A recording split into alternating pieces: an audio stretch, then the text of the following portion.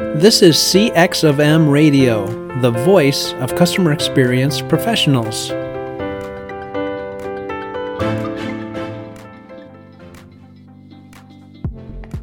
Hello, and welcome to another World of UX podcast. This is your host, Darren Hood. Thanks for taking the time to join us on today. Special welcome, as always, to those of you who are joining us for the first time. We are still in the midst of a series that we're referring to as the traits of today's sinister culture of UX. There are a lot of people, just unheard of numbers of people that are coming into UX. They're being sold on the discipline of user experience as a career path without being told the whole story. And so we have this massive influx of people that come in. They think everything is really easy. They think that you can learn everything about UX very, very quickly. They're thinking that it's not a skilled or scientific position. These things are all incorrect. They think that this is an area where everything is just wonderful and smooth and there's no challenges and that there's jobs aplenty and the whole 9 yards. None of these things are true. And sadly, people come in and then they go into a job, quote unquote job, in many instances where it's made to look like the things that they believed about the discipline are exactly that, and hold fast to that mindset. Talk about anchoring bias on steroids. And then when they start to run into the things that say otherwise, when reality comes to introduce itself to these individuals, they go into denial mode. Some of them give up. And it's really, really sad. So it's critical because UX is a fantastic thing. It is a valuable thing. It is not just a commodity. User experience is a business necessity. It should be a recession-proof. It actually, in its purest state, UX is a recession-proof discipline. Matter of fact, didn't really start seeing layoffs in UX until after a lot of the things that I'm talking about in this particular series started to pretty much become a norm and be accepted because I had a conversation with somebody recently. They said that they were starting to wonder whether or not they need to get out of UX because they just keep trying to fight an uphill battle and they just can't find what they refer to as Cinderella's glass slipper. I thought that was a great metaphor. And I say, yeah, it is a really interesting time in UX to that individual because I said the quote unquote ugly stepsisters are running things these days. People who are interested in practicing pure UX are at a gross disadvantage these days. And it's for many of the reasons, if not all the reasons, that I'm mentioning in this particular series. We're today going to pick up on my list, which has grown quite a bit, and we're going to try to cover numbers 16 through 20 on my list of traits. And it's really interesting how you can try to do what you can to become qualified, only for that to make you less attractive when it comes to trying to carry out your career. But again, that's the sinister culture of UX today. I started saying, I've said this many, many times on the show, that I started saying in about 2011, 2012, that UX was under siege, that there were people who were trying to launch efforts to take the discipline over and change the discipline into something that it is not. And a lot of people, interestingly, some of them were the people who were silent that allowed this whole thing to take place in the first place. They were telling me that I was crazy for saying that. They were telling me to shut up, and they were ignoring me. So it's funny how I sound off about things like this on this show, and I have been sounding off on things like this, really to be ignored by a lot of the people who need to be on the front lines of changing it. So I'm not concerned about the numbers of who hear me and who don't regarding these matters. I'm gonna say what's true. People try to reduce what I'm saying to subjectivism, only to turn around and get bitten by it. So you can say that these things are subjective if you want, but denial and self-delusion, those things are also part of the sinister culture of UX. And I'm sort of covering way more than the number that I'm calling out here, because those are traits of the sinister culture of UX today. People will deny what I'm saying and reduce it to subjectivism, and then turn around and engage in subjectivism. So either subjectivism is wrong or it's not. But people are they're serving their own personal interests. They have their own little agenda, and they're going to follow it. And it's sad. And one of the reasons I cry out about it so much is that we are a young discipline. We are still forming, in the sense that there's a lot of people out there who don't understand what UX is. There's a lot of people who don't understand what UX is and decide they're going to make it to be something else, or decide that it is something else. And so they begin to engage with UX and think about UX and express their thoughts about UX from their skewed perspective instead of what truth says about UX. And so we're fighting against these things, because these things they're dominating. Today, they're absolutely dominating. And interestingly, the 5 things that I'm going to cover today are all related to this from the perspective that they all are connected to job seeking, hiring, interviewing, and things of that nature. I did a complete series where I was talking about what was going on in the UX job seeking landscape not that long ago. And so some of these things may even be a little redundant, but they need to be mentioned again here because they are extremely critical.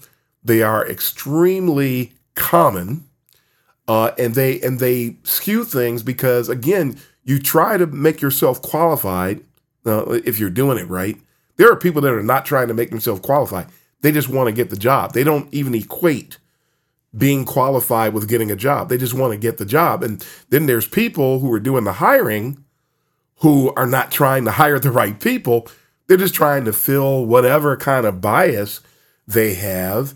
And it becomes a really ridiculous scenario. Matter of fact, I'm going to start off with a bonus element here. Many of you know, and by it's funny. This is going to be recorded for posterity, and people are going to be able to go back and hear it. As of today, I was laid off due to budget cuts in my organization. First time I've ever been laid off in my entire life.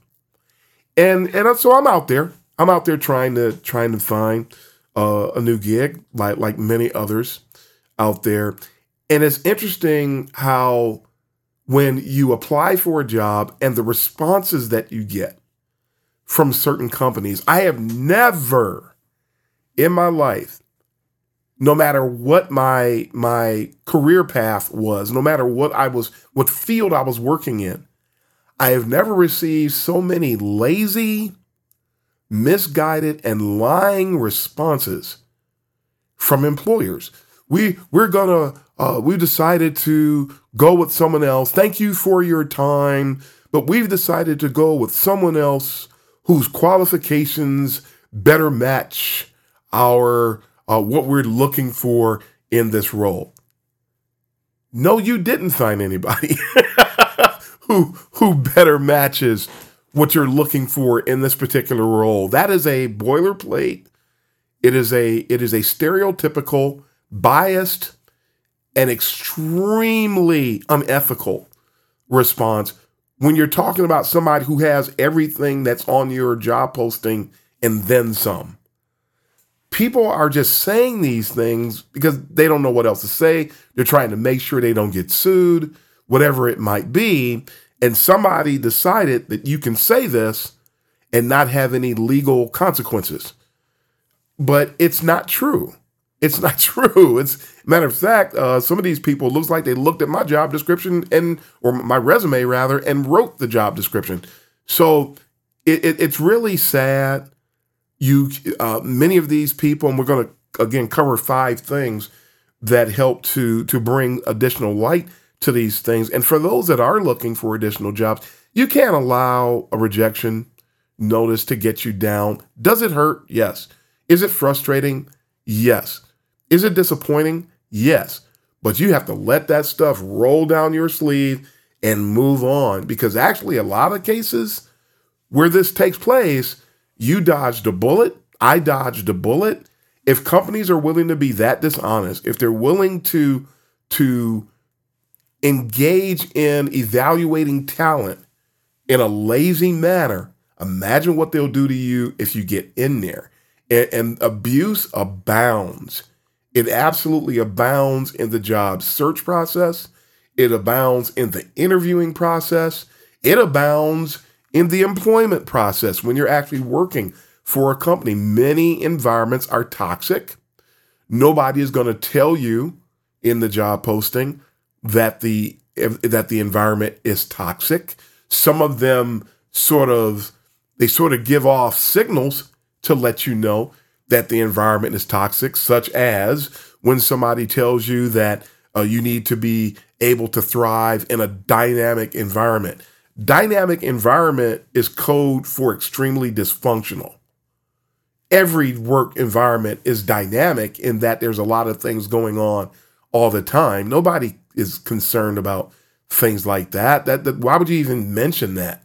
But companies say it because they feel they need to, or because some other company says it. And a lot of these companies copy off of each other in their job postings, never even bothering to consider the fact that the job posting that you copied off of has a lot of flaws. So you pick up somebody else's flaws. So it's a really weird thing, but if you don't apply, you're not going to get a job. So you've got to go through the process. It is a necessary evil, but don't allow what somebody says or does in one job search experience discourage you. You need to move on. You need to move forward. Learn as much as you can, whether you get to the interview process or not. Learn as much as you can. And you know what? As much as it might be a little frustrating too, and as much as it could potentially lower the numbers of the possibilities of where you might be able to go, there are some companies that are so terrible, you're better off writing them off and never applying there. Because it's just some companies are letting you know, they're sending up smoke signals, so to speak, to let you know that they're a terrible place to work, that they don't care about anybody, that they're doing things the wrong way.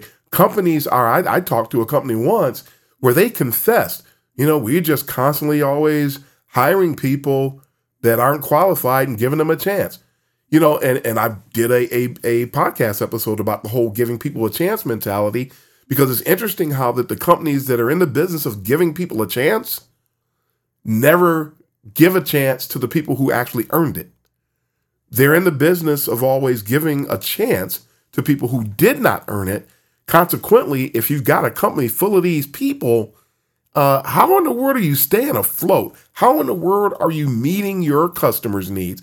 How in the world are you fitting into the laws of economics? Because if you don't, then your longevity is going to be fleeting. And so do you really want to go and work for a company like that? Did you ever work for a company where everybody came to work and that particular day they were told that the whole company is shutting down, or the entire UX department was going to be let go? This is not a game, even though some people pretend that it is, or they behave as if it is. We're talking about our livelihoods. We're talking about our careers. We're talking about our reputations. And people who engage in the job search process, no matter what role they're playing in it, and these people, when they lack ethics, this is when everything is just, oh my goodness, it's a terrible thing today. So when you're searching for a new job, you got to keep your head. You already know when it starts, before you began to fill out the first application, you know how volatile it is. You know the competitive nature of the landscape. There's a lot of things we're supposed to know. So let's use those things and to help bring about a higher sense of discretion and emotional intelligence into our lives so that we can be better off for it. Because it's crazy. It doesn't favor the job search process, does not favor the skilled individual. It does not favor the qualified individual. Some people say, well, Darren, it doesn't favor the unqualified. Well, unqualified is not on the table. That's a no-brainer. That's a non-issue because unqualified people don't factor into this thing anyway. I'm bringing to light what people don't realize, not what's blatantly obvious. We know the sky is blue. We know the sun's going to rise, and we know that that it's going to set. We're not talking about obvious things on this show. We're talking about the things that people don't know, the things that people refuse to see, the things that escape most people. We're trying to bring these things to light on the world of UX, not all this easy stuff that anybody can see. That would make all of this pointless. And we bring these things up because I'm bringing up things that people don't see, but there's an underlying message to practically any and everything I say. And it's that you should be able to see it. You should be able to see it. It's not like, I mean, if it was impossible to see, how could I even mention it? I'm bringing it up to help to drive greater levels of sensitivity, to drive greater levels of critical thinking, to drive greater levels of emotional intelligence. Because these are the things that are not only going to help you to get past all of the dangers and the pitfalls in UX, they're going to make you a better practitioner. And people talk to me about it and they confirm as much. I know that. And interestingly, there's people who want to complain. Why are you talking about this stuff? We need solutions. If you keep listening, you'll find the solutions. Some people bring that up. And there's one person I know, they never chime in on anything on social media that I say until they want to say something detracting, which makes that person a troll. So people don't see everything that we're talking about. We want to help you see it. We want to help you be better off for it. This is a means of serving the community. That's what this is. It is a means of serving the community. It's not making Darren Hood's life better. It actually puts me on people's radars and it makes a lot of enemies for me to talk about a lot of the things that I talk about.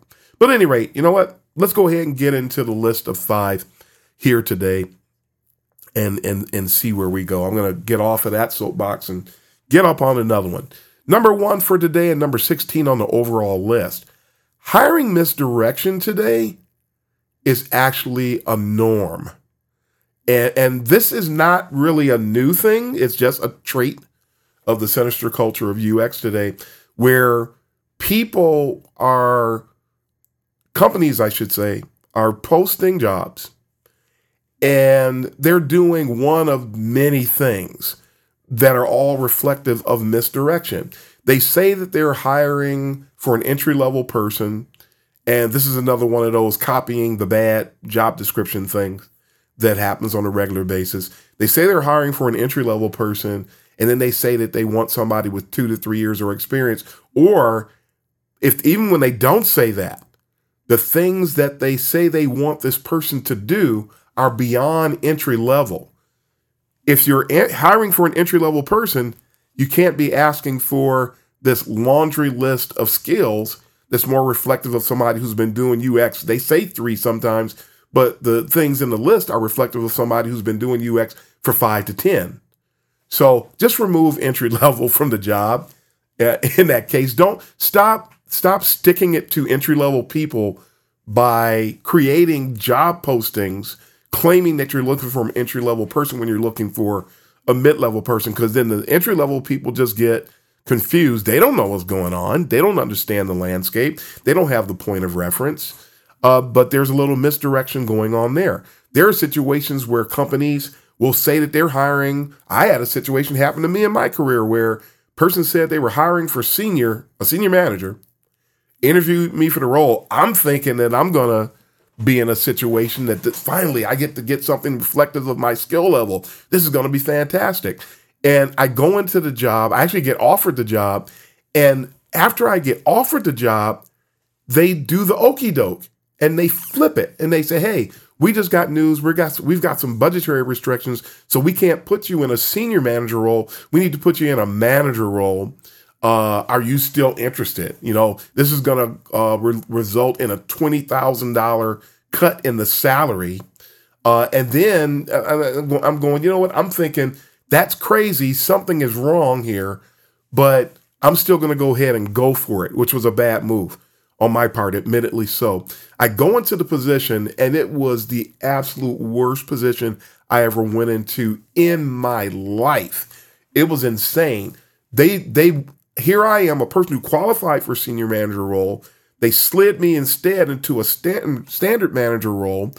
It turned out I had no reports to start off in this job. And then I look around and I see these other managers, one senior manager and other managers.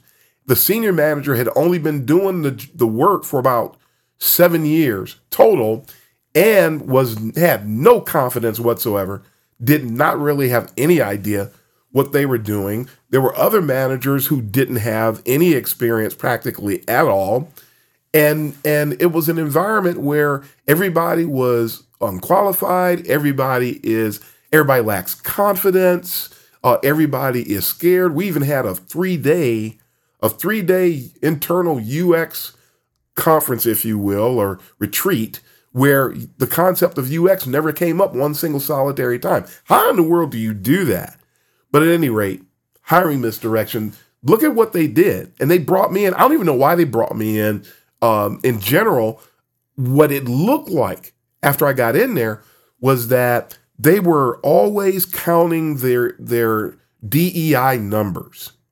And it began to look like they brought me in just to say that they had a person of color in a managerial role. They had no intent on me doing my job. They had no intentions whatsoever for me to actually manage. They had absolutely no intention for me to function as a senior manager. And there was the senior manager was actually threatened by me. So the environment became hostile. It's just all hiring misdirection. All hiring misdirection. I was a token hire. That's all I was. And so I'm thinking, and this is sad because a lot of people who are trying to get a job or apply for a job, you go into a role or you seek out a role and you have these expectations, but the company's plans for you are completely different than what was advertised. And so you end up in these bait and switch oriented situations. It's happening, folks. It's happening. Take off the rose-colored glasses that the boot camps and these other wannabes and UX celebrities are selling you. Take the rose-colored glasses off. It's not what people are making it out to be. And it's really, when it hits you, if you don't embrace the reality sooner, when it does hit you later, it's going to hurt, and it's going to hurt hard. You're talking sleepless nights. You're talking losing your peace of mind. You're talking all types of the pains of life that are actually avoidable if we can just see things for what they really are. So hiring misdirection, and that's just a couple of stories that I can share. I've heard a ton of stories. I know there's one person who told me that they were promoted. They only have a year, I believe, a year of experience, and their boss, in the name of trying to keep the person from wanting to leave, promoted them into a senior role. The person didn't have an option of not accepting this promotion, quote unquote promotion, but the person was actually thrust into a senior role on paper, knowing good and well they're not qualified for it. And they go outside and talk to other people about what their boss did. But it's really another act of misdirection. And you got people who are going to come into the company. They see you as a senior, but then they see that you don't really function as a senior. Now they're confused. They're looking to that person for mentoring. They can't get it. It just, all of this misdirection. They had an ulterior motive for giving the promotion, and it was a political move just to try to sway some things or do certain things in the organization that's really going to hurt everybody in the long run. Hiring misdirection is off the chain these days, and unfortunately, it is the norm. Nothing is what it seems, and it doesn't matter whether you get a promotion, whether you're trying to get a role, job. You apply for a job because you know you have the qualifications, only for the company to tell you that you don't, and it's not true. So it's really, really sad today to try to navigate this part of UX when I call it a whirlpool. I refer to it as whirlwinds. Sometimes it's hard to navigate through a whirlpool. It's very difficult, but that's where we are, and we have to still try to do our best to get through it because there are no other options. So you either navigate the whirlpool or you try your best to just get out of the water. And people are starting to do it. There are people, skilled people, qualified people are leaving UX. It saddens me, but that's the reality. That's what it is. Next up on the list, we are being overrun today with AI, artificial intelligence driven hiring. Or I should say AI being too involved in the interviewing or the job candidate evaluation process. I believe the system is called ATS. You'll submit a resume, and because people are too lazy and because people have no idea how to evaluate talent, they use these ATS systems, these artificial intelligence systems, to scan the resume to supposedly find the most qualified candidates. I am so happy. When I was a hiring manager, I did not use ATS systems at all. And there are systems out there that will help you and help me to put together our resume to better match ATS systems to help get past their little scanners, if you will. And so the whole who's the best candidate thing gets reduced to a system that has no idea what's going on. And then people think they're being successful because they hire somebody. Everybody always hires somebody, and they end up firing somebody too. It's really interesting how the old adage that people are hired in some cases for what they know. They're hired for their hard skills in many instances, and then the person ends up departing over a soft skill issue. This whole AI thing it actually lacks when it comes to the soft skills side of things, not only from the standpoint of scanning for it, but AI in some instances is actually breeding toxic work environments because of these types of scenarios. So AI needs to be removed from that equation. Companies need to start hiring people that are qualified to do what they do. They need to start hiring people that know how to evaluate talent. And when that happens, maybe they'll start hiring people that actually know how to run UX departments instead of people who fit some other kind of weird qualifier that somebody was looking for that has nothing to do with the work that's being done. These types of things are creating problems for UX, again, because we are a young discipline and we can't afford dysfunction. But dysfunction is the order of the day. So this is a problem. So next on the list, the actual interviewing process, the interviewing techniques. I remember working for a company once. I won't say who the company is, but I worked for a company and they said anybody in the company who is going to participate in interviews at any given time We want those people to be trained. You cannot just go into interviews and not know how to carry yourself in interviews. Now, and it sounds great. It sounds chivalrous in a sense. It sounds ethical. They were actually just trying to make sure that people didn't do anything in interviews that was going to result in the company being sued. So that's really all that was. So on one hand, it seemed great. The idea was great, but it wasn't executed properly because people still were not skilled at interviewing. It is critical. It is important. And no, people don't learn it in college.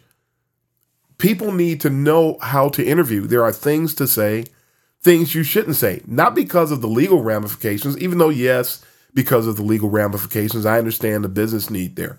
However, people need to know, how do you find out who's qualified?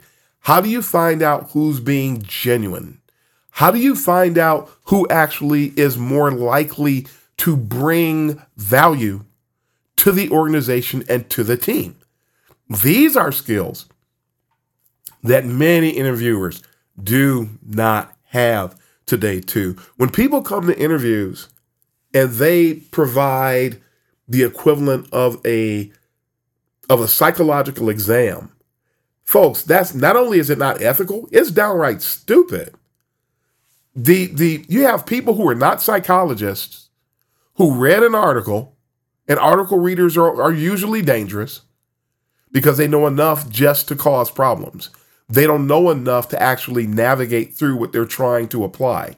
So people come and they bring a psychological question, and then they take everything about the skill, everything about qualifications, and basically throw them out the window, flush them down the toilet, and reduce their evaluation and their choice among their candidates through this amateurish, ridiculous, and biased psychological exam that they give, not knowing that they've opened the floodgates to bias. And so when you open the floodgates to bias, you are not going to make the right choice. It is absolutely impossible to do so. People will ask questions, thinking about from a legal perspective. You're not supposed to ask about somebody's kids. You're not supposed to ask certain things about age or things that actually open up the floodgates to ageism-oriented biases and things of that nature. There are things that are not supposed to come up in an interview, and there are certain things that should. I have seen so many ridiculous things over the years during the interviews, but it tells you something about the company at large. I remember going to an interview once. I was interviewed by 10 people at one of I believe it's a Fortune 50 company. And I mean, ridiculous. 10 people, 7 of them carried themselves very, very well. They were professional. They were asking all the right questions, the types of things that should be happening at an interview. There were 3 of them, however, that weren't. One of them was going to sleep, and this interview was at 9:00 in the morning. And so, wow, rough night, huh? This person was sleeping during the interview. That was something that was extremely disheartening for me as an interviewee. There was another person who looked like he was, he came across to me, I always described him as a white supremacist. He was in the meeting. He looked at me like he wanted to murder me the entire time. He was leaning forward and almost like, wow, I wish everybody would leave so I can kill this guy. That was the persona that he presented. And I'm looking at this guy the whole time going, this is weird. This is weird. This is weird. And trying to get through the interview at the same time. And then there was another person who would just present questions that made no sense. This particular person in this interview asked me what I thought about patterns. He wasn't talking about pattern libraries. That's not what he was talking about. This person was actually asking about background patterns. You remember back in the 90s and the early 2000s or so, when you used to be able to when you were designing a web page, that you could actually apply a background, a pattern background? That's what he was asking me about.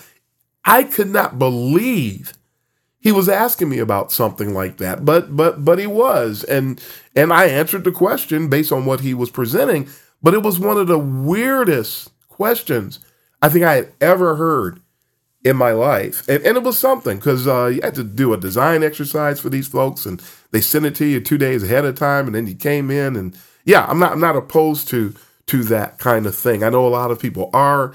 I'm not opposed to exercises.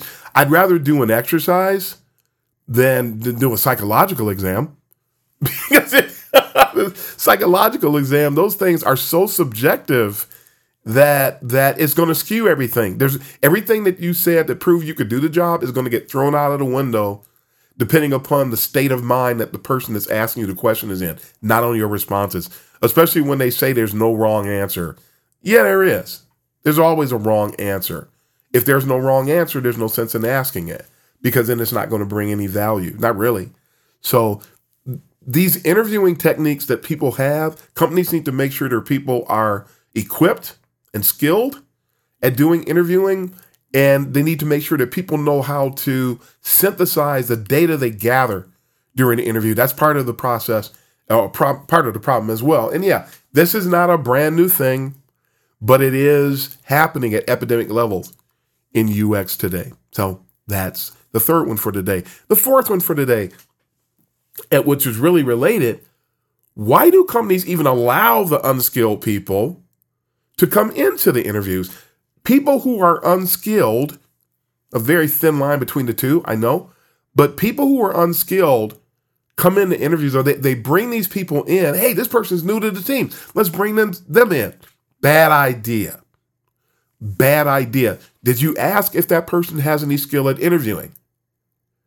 If yes, do they have skill interviewing UX candidates? If the answer is no, eliminate them from the interviewing team. They should not be there just because. And one of the reasons I've seen this many times in my career and heard about it many times in my career, that when you have people who are not skilled at interviewing, a lot of times they will insist, because there's always the meeting, there's always the discussion. Hey, we're going to be interviewing for so-and-so and so-and-so. And then this person who's new, hey, is there any way possible I can be a part of that? People who are trying to jump in and it's not their thing, not only can they not interview, but they have no skill at evaluating talent at all, or they're new to UX and they have no skill when it comes to evaluating UX talent. These people have side agendas.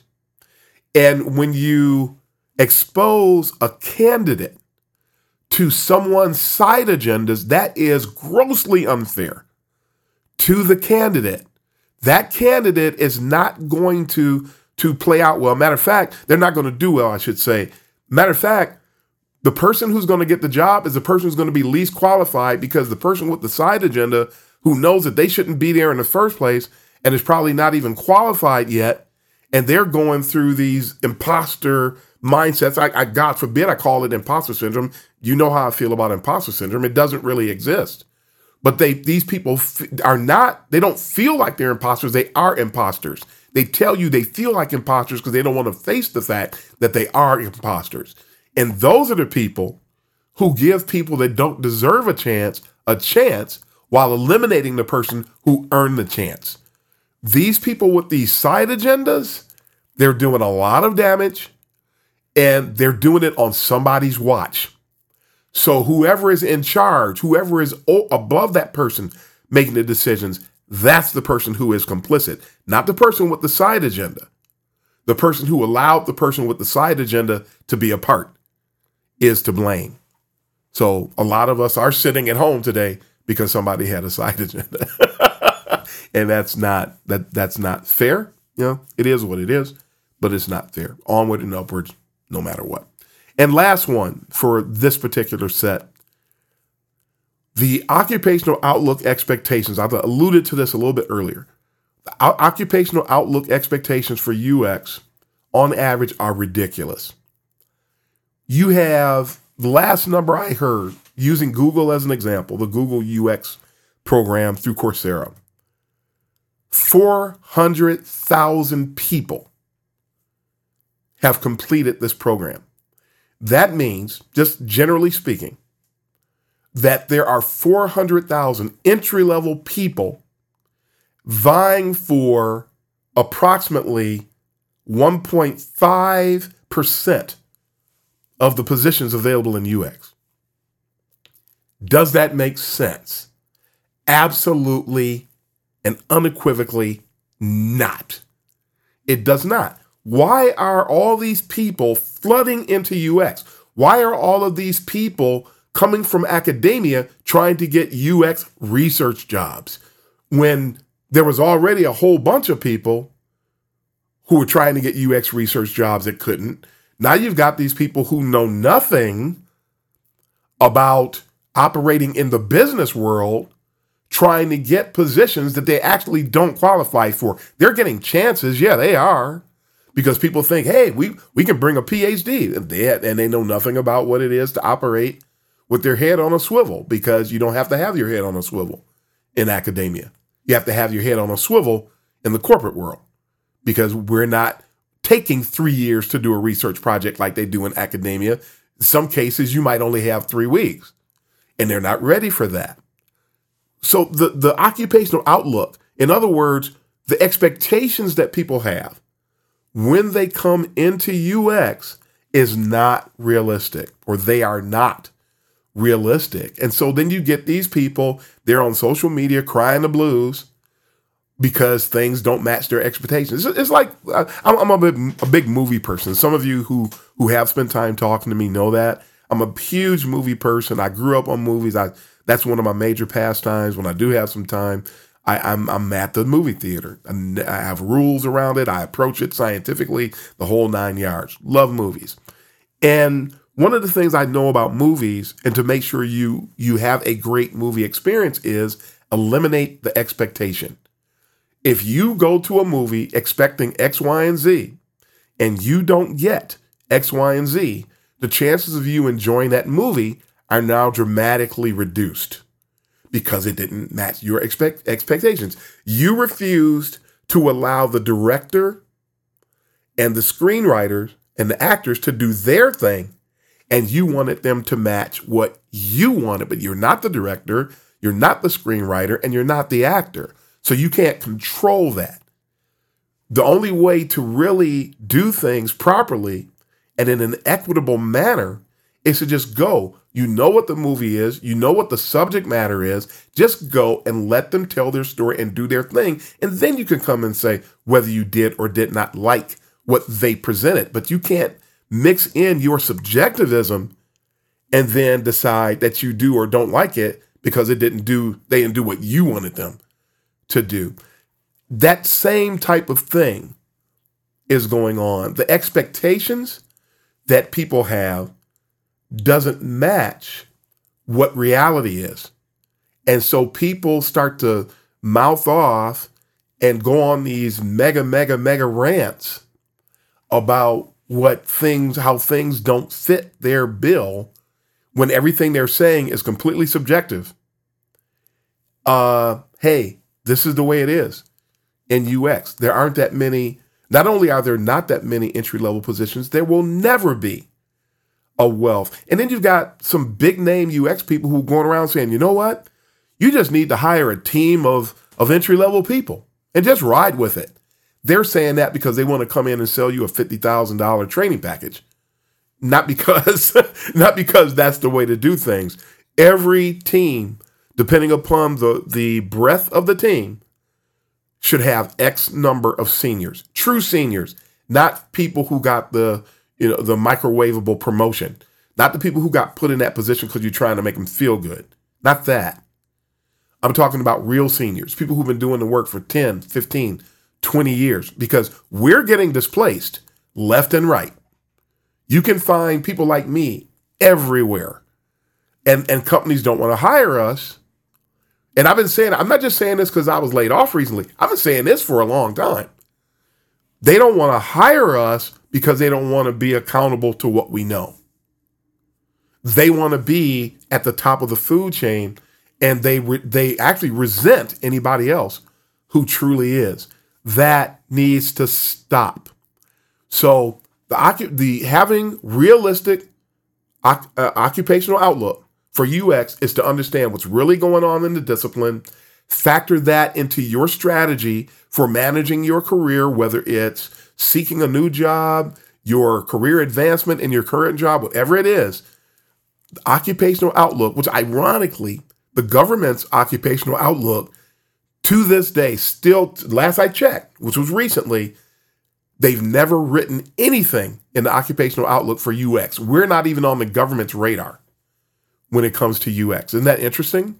For those of you who know about occupational outlook, we used to have to, I've told this story before, we used to have to go and look at these occupational outlook books to look at the careers that we thought we wanted to go into and get an understanding of what the occupational outlook is. And that was part of the pursuit of that position. That's not being done today, nor is it being shared with people. And then when you do share it with people, they get mad because you're not matching what they want it to be. We're not going to stop telling the truth. Me and people like me, we're not going to stop telling the truth. Folks are going to have to grow up and deal with it. This is what it is. And if you want to succeed, this is what you need to do. Here's the 10, 20 things you need to do in order to achieve success in this arena. So those are the 5 today, folks. Hiring misdirection is the norm. Let's deal with it. AI-driven hiring is creating a boatload of problems, or IA being involved in the hiring process is creating a boatload of problems for us today. Deal with it. Let's navigate it. Way too many people with terrible interviewing techniques today. It's a reality. Let's deal with it. Companies are allowing too many unskilled people who are unskilled at interviewing and people with side agendas onto the interviewing teams. It's terrible, but it's happening. Let's deal with it. And the occupational outlook that people have, the expectations, is absolutely ridiculous.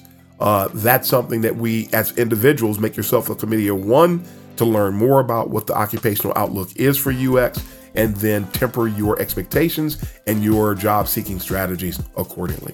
So those are the 5 for today. We will be back with another 5 next time. Again, I've got some interviews in the hopper. We're gonna break this up a little bit and share some interviews with you. But until then, folks, it is now time to sign off. So until next time, this is Darren Hood, the host of The World of UX, wishing everyone all the best. Till next time, happy UXing, everybody. Thanks for joining us for this session of CX of M Radio. Be sure to rate, review, and subscribe to the show, and visit cxofm.org for more resources.